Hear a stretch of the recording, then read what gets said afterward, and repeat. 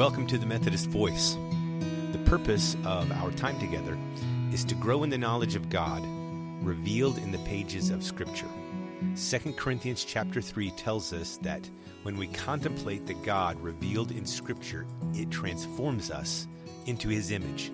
That transformation beautifies our minds and hearts, and we then beautify the world together. We think that's time well spent. Thanks for joining us. I hope you enjoyed today's episode.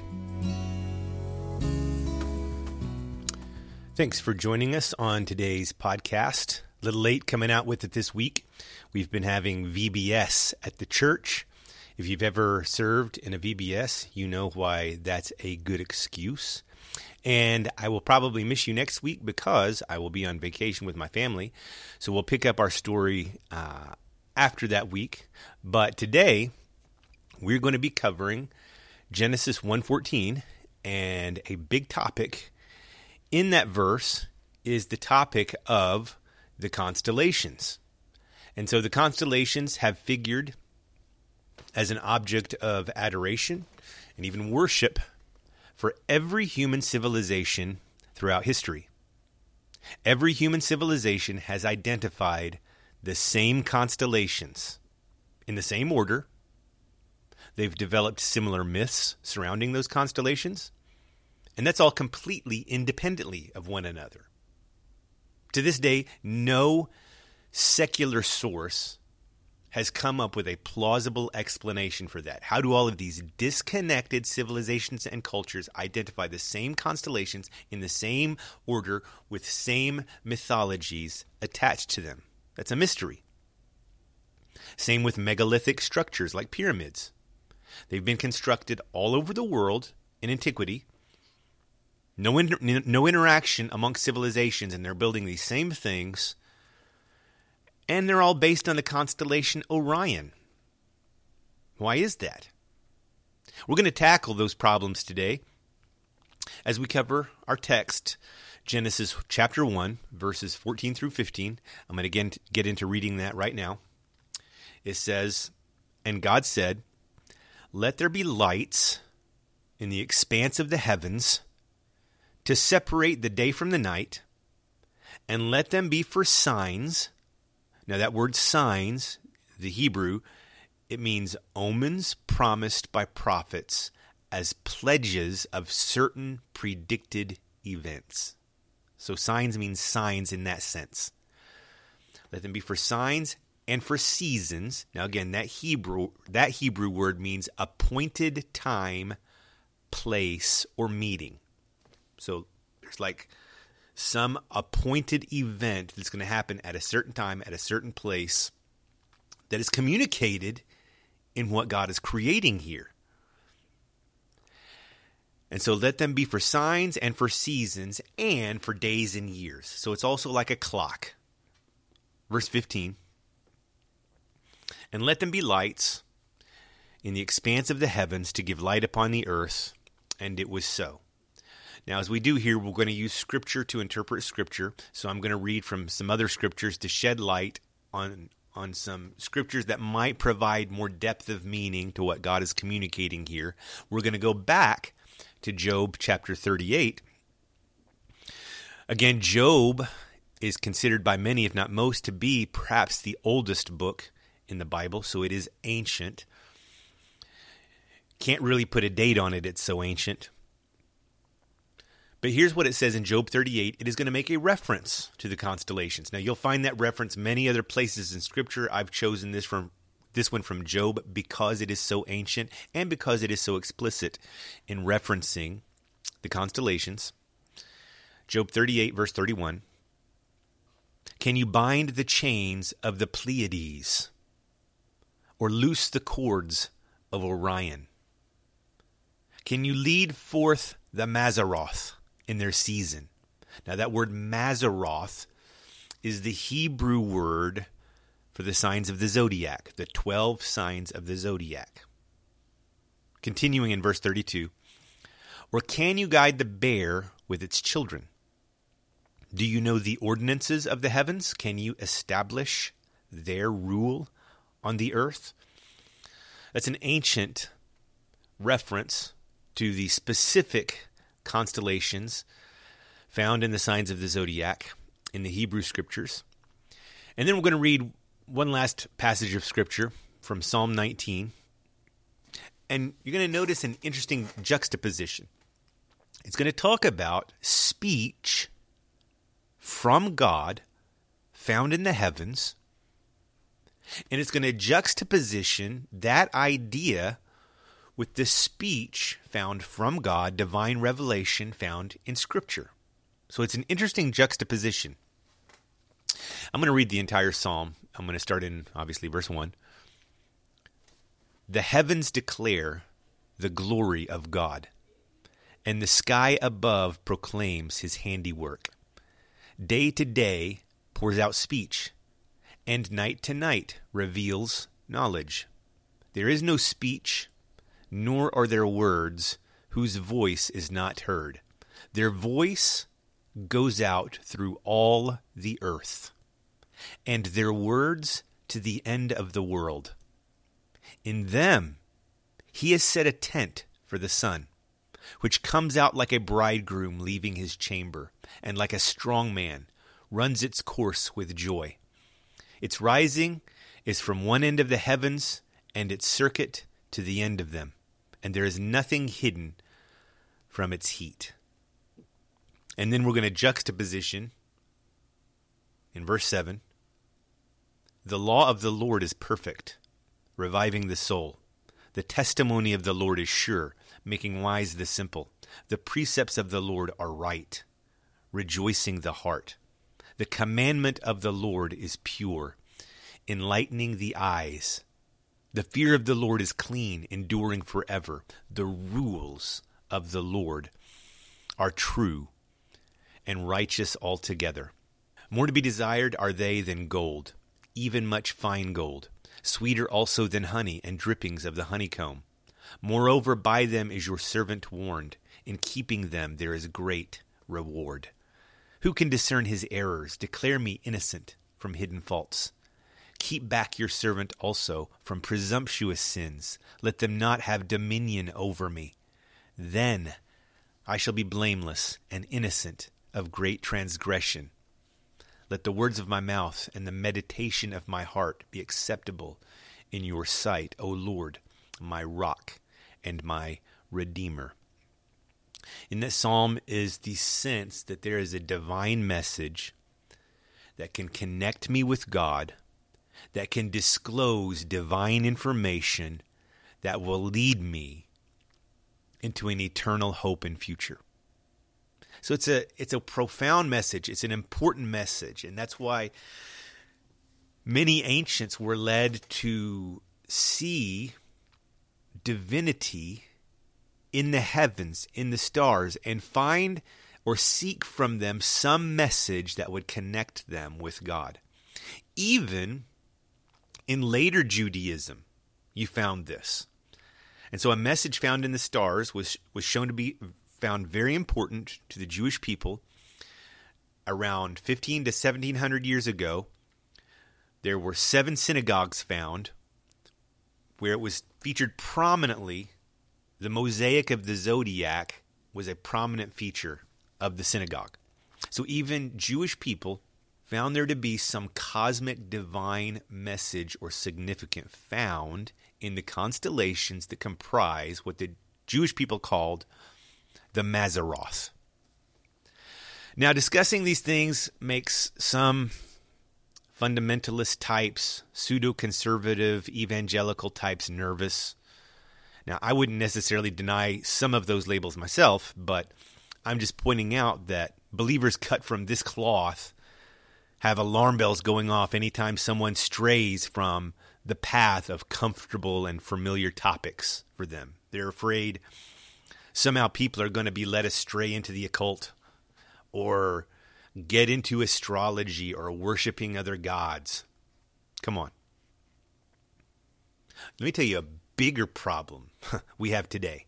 A much bigger problem we face than someone getting into reading tarot cards or something like that. It's not the temptation to worship other gods or start making decisions for their life based on astrology. A bigger temptation is an exaggerated skepticism of anything supernatural, of anything of supernatural origins. It's the temptation to embrace unbelief masquerading as intelligence. It's the brainwashing we've all received being educated at the hands of an educational system that is based on scientific materialism, or what I refer to as scientism. The only thing that's real is that which I can taste, touch, hear, see, or smell. We've developed a blind faith in scientism, being able to function as a grand narrative and explanation for everything that exists or ever did exist, which it cannot possibly function to do. So the discussion of this topic is going to be relevant for us in helping us to understand many other stories in Scripture, like the story of Nimrod in chapter 10 that we're going to get into, and then the Tower of Babel, megalithic structure building in Genesis chapter 11, or like the story of Joseph and his 11 other brothers later on in Genesis. In that story, Jacob blesses his 12 sons, and many people see there are 12 sons, 12 months of the year, 12 signs of the zodiac, and many people see an association between Jacob's blessing and individual constellations, which will come into play when you see Joseph has a dream where he sees 11 stars bowing down to him, and his brothers hear that dream and they immediately get offended because it's associated with them, because their names are associated with stars. So the blessing of Joseph and his 11 brothers received from their father Jacob is likely associated with the 12 signs of the zodiac. Furthermore, the banners that the 12 tribes of Israel, which are based upon the 12 patriarchs that Jacob blessed, which they camped under, likely contained images of the constellations on their banners. The colors of the banners were likely based upon the 12 stones inlaid on the breastplate of the priestly garments. You see a pattern here? The tabernacle consisted of 12 loaves, Leviticus 24:5. Offerings were brought on 12 oxen, Numbers 7:3. Cultic vessels were numbered in 12s, Numbers 7:84. The bronze sea in the temple was supported by 12 oxen, 1 Kings 7:34. Solomon had 12 officials who were responsible for supplying the royal household from their respective districts on a rotating monthly basis, 1 Kings 4. The steps in front of Solomon's throne featured 12 lions, 1 Kings 10:20. Ezekiel envisioned an altar hearth 12 cubits square, and so on.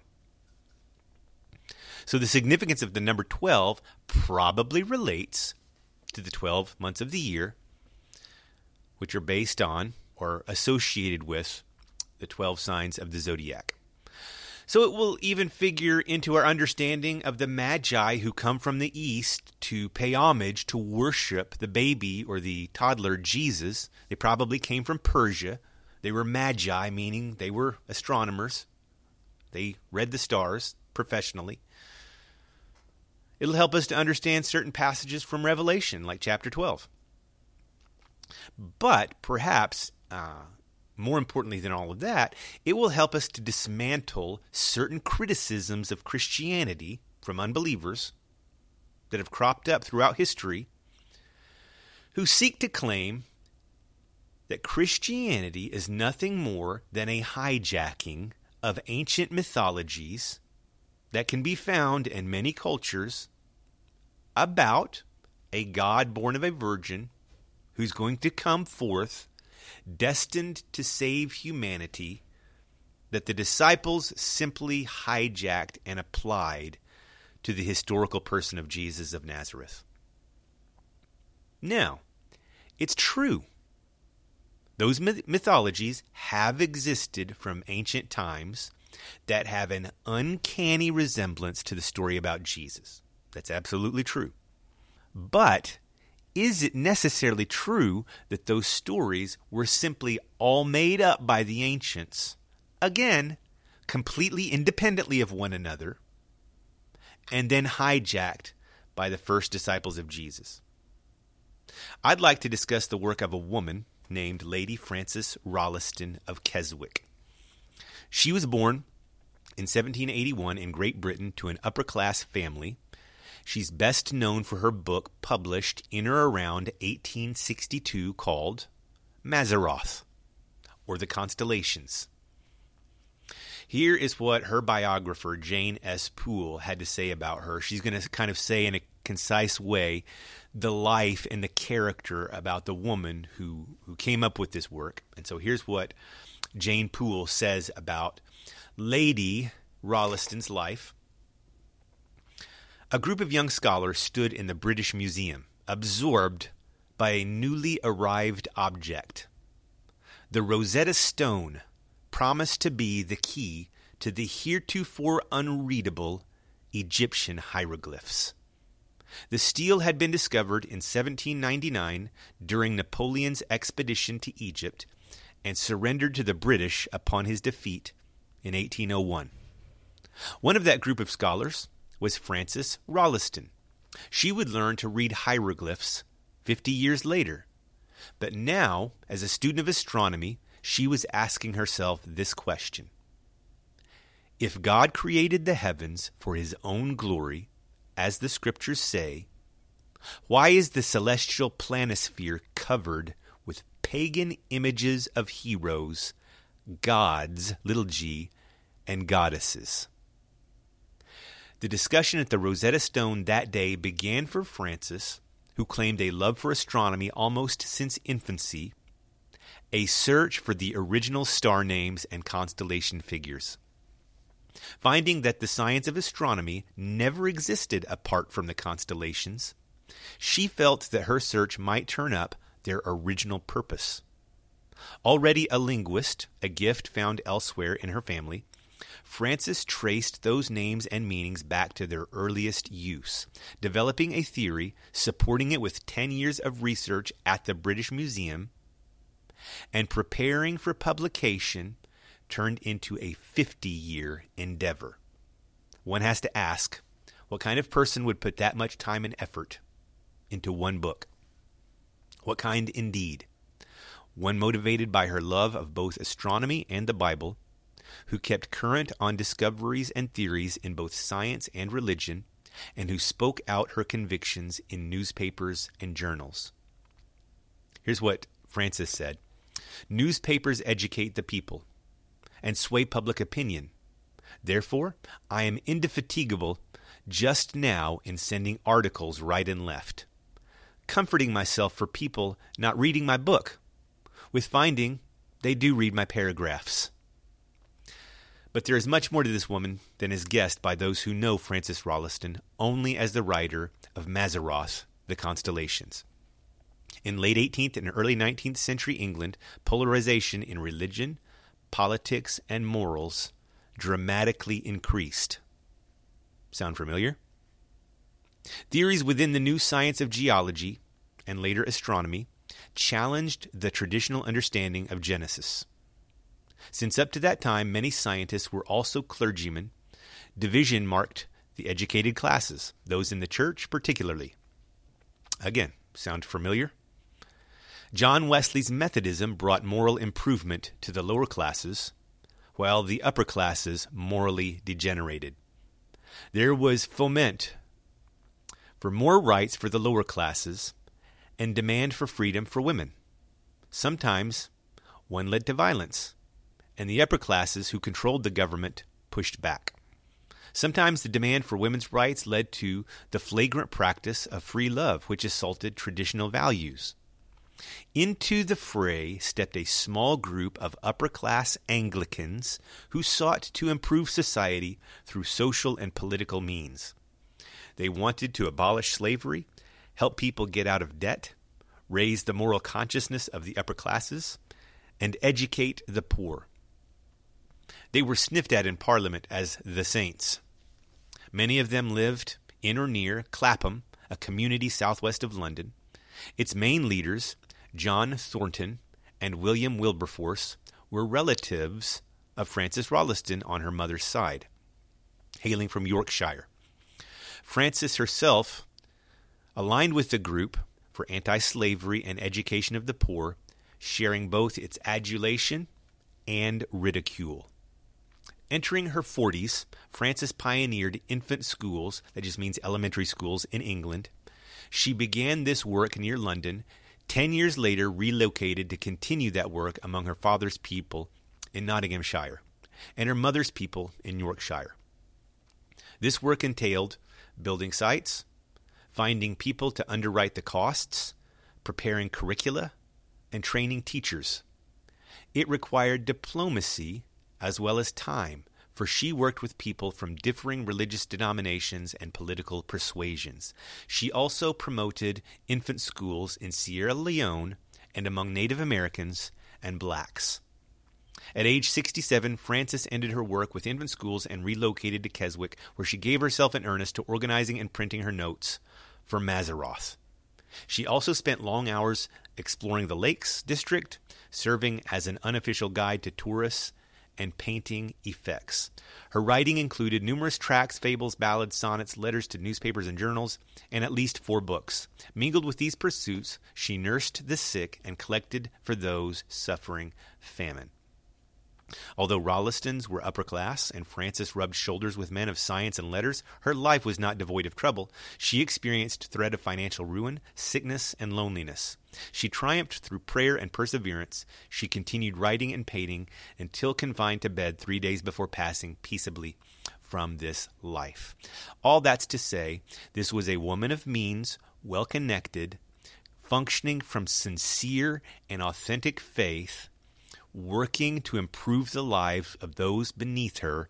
She is not a flake or a person of insincere motives.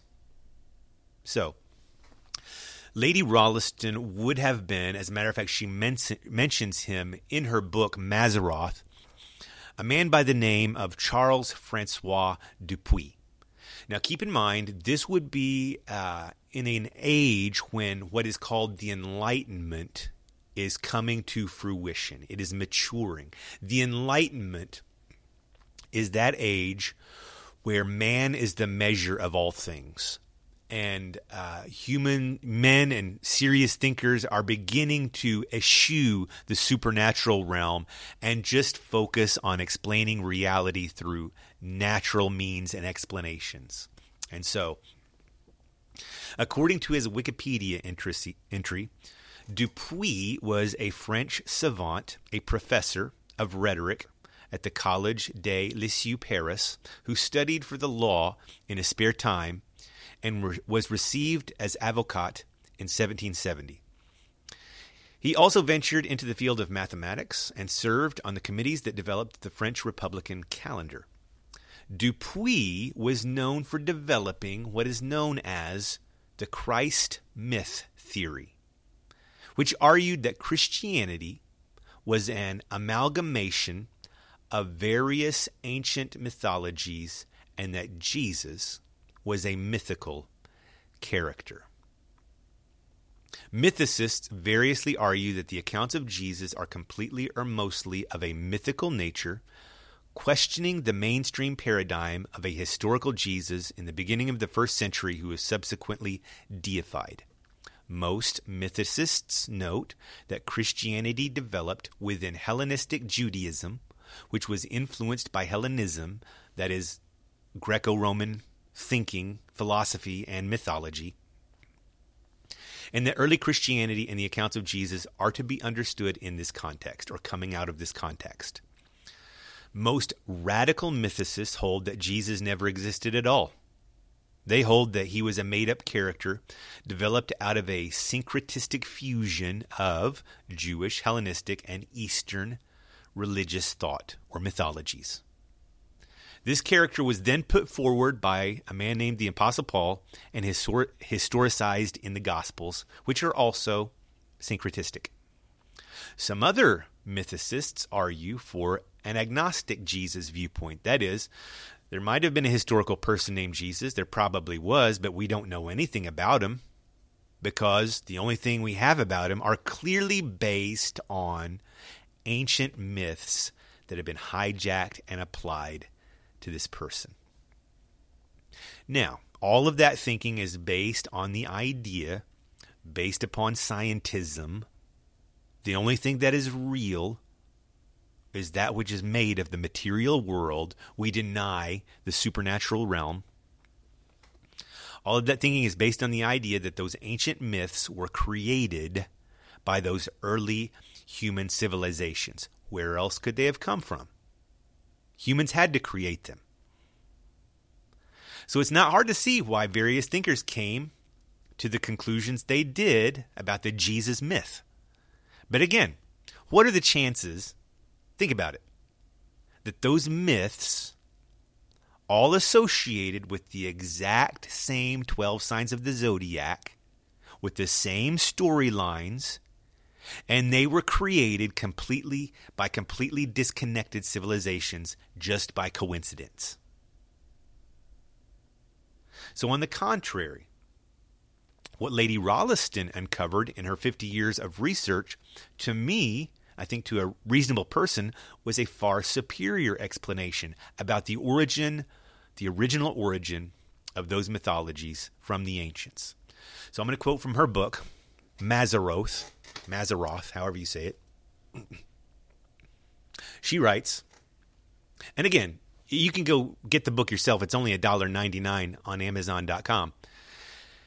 And she makes an extensive case through extensive citations of very important thinkers throughout history. We're talking pagan thinkers as well as religious thinkers who cannot trace the origin of these stories. They say they've just always existed. They all consistently say this. And so here's what she is going to write about the origin of these myths. That the line of the family of Noah, the Noah from the Bible, the book of Genesis, of which Abraham came, would be Chaldean. So some of the oldest zodiacal signs and myths are Chaldean in nature. That's the ancient Near East. That the traditions of the Chaldean astronomy seem fragments of a mighty system fallen into ruin. That's according to Sir W. Drummond. Astronomy is found highly cultivated in Egypt in the very earliest times of its history. In other words, there's no evidence of a process of development. It just shows up in ancient Egypt. Noet, a French astronomer, infers from that Egyptian astronomy must have arisen in 5400 BC. This date accords with the assertion of Josephus, the great Jewish historian from around the time of Jesus, that astronomy originated with the family of Seth and with the traditions of the ancient Persians and Arabs, also attributing its invention to Adam, Seth, and Enoch. In the notes of Gill's commentary on Genesis, this is a very old and celebrated commentary on the Bible. You can find that again for free online. In the notes of Gill's commentary on Genesis will be found the names of ancient writers, Jewish, Persian, and Arabic, by whom these traditions have been transmitted. So, Lady Rolleston, in her book, also cites from her research a man by the name of Giovanni Cassini. He's a great Italian astronomer and intellectual born in 1625. He discovered 4 satellites of the planet Saturn. He also noted the division of the rings that surrounded Saturn. And so he's a famous astronomer and thinker. The divisions of the rings of Saturn are named after him, the Cassini division. There was a probe launched in 1997 called the Cassini Space Probe, and it was the first probe to orbit the planet Saturn. So he's a very celebrated astronomer and thinker. Here's what he writes in his history of astronomy. It is impossible to doubt that astronomy was invented from the beginning of the world. History, profane as well as sacred, testifies to this truth. He refers to Philo of Alexandria, that was a Jewish thinker from around the time of Jesus, for the assertion that Terah, who was the father of Abraham, he lived more than 100 years with Noah and had studied much astronomy and taught it to Abraham, who is further said, again by Josephus, to have taught it to the Egyptians. Now, you can read more about that in the book Mazzaroth. There's much more evidence to cite where these stories are attributed in many places to the antediluvian ancients, followers of the one true God. So to wind things up, when we get to the story of Nimrod, Genesis chapter 10, we'll touch on the constellation Orion with its original story with more detail. So we'll get into more of this and see how you can see the story of God's plan of redemption told in the oldest names of the stars and the constellations themselves. But it is likely that the constellations originally even had prophetic significance based on the mother prophecy found in Genesis 3:15. The very first prophecy noted in Scripture is found in Genesis chapter 3, verse 15. Genesis chapter 3 documents the fall of human beings, the fall of created and uncreated beings of God. And so you see Satan, Adam, and Eve all sentenced by God for their disobedience in Genesis chapter 3. In Genesis chapter 3, verse 15, God is making a promise. In the midst of this tragedy, God is making a promise. Here's what he says. He's saying this to Satan in particular, or the serpent figure in particular. I will put enmity between you and the woman, between your offspring and her offspring. He shall bruise your head. Other translations say crush your head. And you shall bruise his heel. Now that is identified by almost everyone as God's promise, future promise, of remedying the problem of the fall by sending forth his Son to destroy the works of the devil. The constellations, in all likelihood, originally told the story of God's plan of redemption to fallen humanity. You can read about this in more detail in both Francis Rolliston's book, or you can read it for free in a book called Witness of the Stars. If you just Google that, Witness of the Stars, you'll find a book by a man named Bullinger that also does a very good job documenting and explaining this. It was a message to humanity as a consequence of the fall that as bad as things are getting, as bad as they're going to get, you are going to see some really dark things. The message found in the stars tells humanity there is hope. Someone, one day soon, will come on the scene who will crush evil and save fallen humanity. It was God's promise written in the heavens for everyone, everywhere, all over the planet to witness. That message was embedded in the original followers of God. It was retained by Noah and subsequently Abraham. It was transmitted throughout the entire planet as a consequence of what happens at the Tower of Babel and the dispersion of people across the world and the development of the nations, but the original information was transmitted through the first followers of God, transmitted to the nations as a consequence of the dispersion of the nations at the Tower of Babel, and later corrupted by disobedient human beings. Now, this knowledge has been largely lost by the church because we have the written Word of God found in the pages of Scripture, which, according to the first chapter of 2 Peter is more fully confirmed. We have a clearer revelation. The revelation found in the stars is opaque. The revelation found in Scripture is much more clear. It's far superior. So here's what it says in the first chapter of 2 Peter, verse 19. We have the prophetic word more fully confirmed, to which you will do well to pay attention as to a lamp shining in a dark place, until the day dawns and the morning star rises in your hearts. Knowing this, first of all, that no prophecy of Scripture comes from someone's own interpretation. It wasn't made up by human beings. It was revealed by God. Verse 21. For no prophecy was ever produced by the will of man, but men spoke from God as they were carried along by the Holy Spirit.